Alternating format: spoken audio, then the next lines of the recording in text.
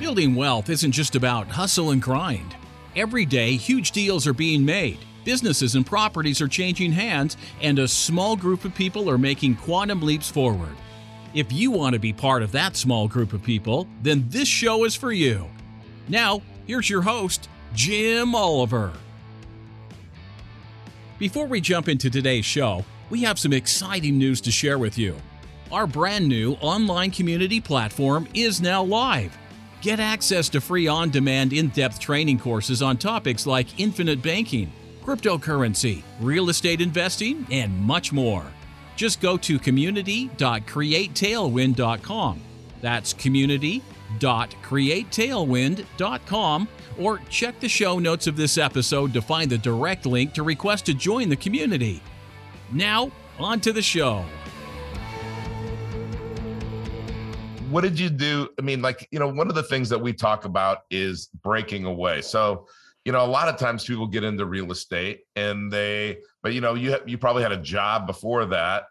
Tell me about your journey of breaking away and kind of having that faith and that trust just to say, hey, let's go in the direction. And I think part of it, what I want to hear, because I know this for myself, is I know that if I'm doing the right thing and serving others, that my business is going to grow bigger than I can ever imagine. So I kind of get that same feeling from what you guys are doing. Yeah, I mean, and it wasn't a light switch, right? We didn't start there. We certainly had the entrepreneurial spirit, at least I did through college. But I did go get some W-2 jobs, some sales jobs in New York City. And then even being a real estate agent, that's a job, so we were looking for properties and things like that for other clients. And, I think a lot of us either read a book or heard a story or met a mentor that kind of opens your eyes to the next level. I wasn't born and raised in wealth. I wasn't born and raised with a mindset of investment other than, 401ks. And, you mentioned before, we're kind of anti-stock market, and that's because of the volatility of it for me. I mean, I run a podcast called Free from Wall Street, just to let people know that that's not the only way. And I think for so long, we're all taught that is the only way. And so, read Rich Dad, Poor Dad, read Tax-Free Wealth, read some different educational books, and decided, hey, I think I'm kind of unemployable. I'm not the easiest employee because I always have different ideas, and that makes it difficult to be a duck, right? You want to be an eagle. And so the impetus of the business was my business partner and I actually wrote a business plan about a wholesale business, about a flip business.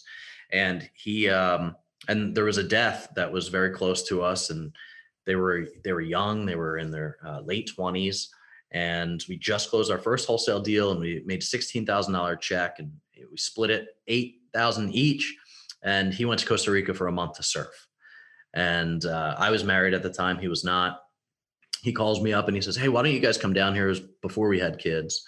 And we did. We went to Costa Rica for 10 days and we sat on the beach and decided that life was too short to not try. And we came home, we burnt the boats, and without literally $1,000 in the bank account, we decided to start this business and quit our W-2 jobs, which is not for everybody. I'm not saying that that's maybe the best idea for everybody, but for us, it was. And then, fast forward 11 years later, and we are changing our mindsets about what leadership looks like and what giving and serving looks like. And I think that it's an entrepreneurial journey that a lot of people go through. I think you only grow, your business will only grow to the level of the lid that you are at as a leader. And what that means is probably giving up a lot of the things that you don't want to give up. It's empowering people that maybe you're not ready to empower yet. And it's just literally learning how to serve them in a better capacity so that they can grow and run the business to the next heights. Absolutely. I've been following and reading and consuming Dan Sullivan strategic coach stuff since 1990, and I think he started in 1985 or something like that, so it wasn't too long after he started. But he works with entrepreneurs all over the world, and a lot of the things that you're saying, you're exactly right. You have your unique ability. Everybody has a unique ability, that something that you do better than anybody else. And the more that we can spend our time in that unique ability, the happier we're going to be, right? and not only the more productive, but the happier we're going to be. And it's when we are forced to do things outside of our unique ability that we're not happy. So, a lot of times people are listening to the show or they're reading a book, and they could be, they're trading time for money somewhere, and they want to break away from that, but they need a transition plan. They need something more passive, or maybe they need it to be 100% passive. Like they don't want to. It's kind of who, not how, right? They want to find a who that can help them get into real estate, not learn how to get into real estate. So how do you help somebody like that, Stephen? Yeah, I mean, so all of our investors are passive investors. We allow them to be as active or as passive as they want in terms of understanding the business. So, we're the operators, right? We're going out and finding the deal. We're going out and operating the deal. We're doing the CapEx. We're doing, the renovations, the unit turns, the third party manager, managing them. So our investors range from, my 8-year-old is our smallest investor in terms of nice. both age and dollar amount. But she's invested into our fund, and that gets deployed and it makes passive income. And so our investors can be all different types of people. I have, full-time retirees that are now full-time investors that just put their money to work and put it on the field. And that cash flow allows them to exist without depleting their legacy, right? The cash flows are over and above what the nut is. And they can now preserve that legacy number. And I think a lot of us are taught maybe to put everything into your 401k. And then when you start drawing down on it, that's how you retire. That paradigm has shifted for me, where it's like, no, you don't touch your principal. You live off the cash flows, and then your principal gets passed on to your kids. And that's kind of the legacy.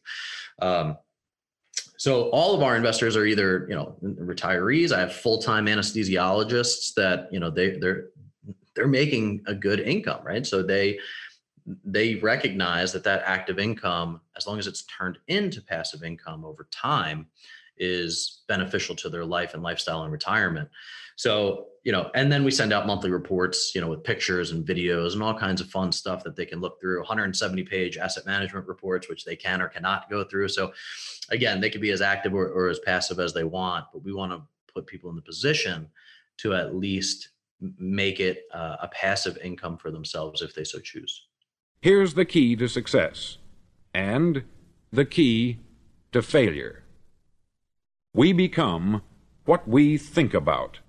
Now let me say that again. We become what we think about. Once again, thank you so much for taking the time to hear what was shared on today's podcast. If you are looking to discover new wealth building strategies, then go to community.createtailwind.com. That's community.createtailwind.com to join our free online community and get access to free courses and in-depth training videos designed to help you build wealth and break away from the herd. Click the link in the show notes to access the community today. Thanks again for listening.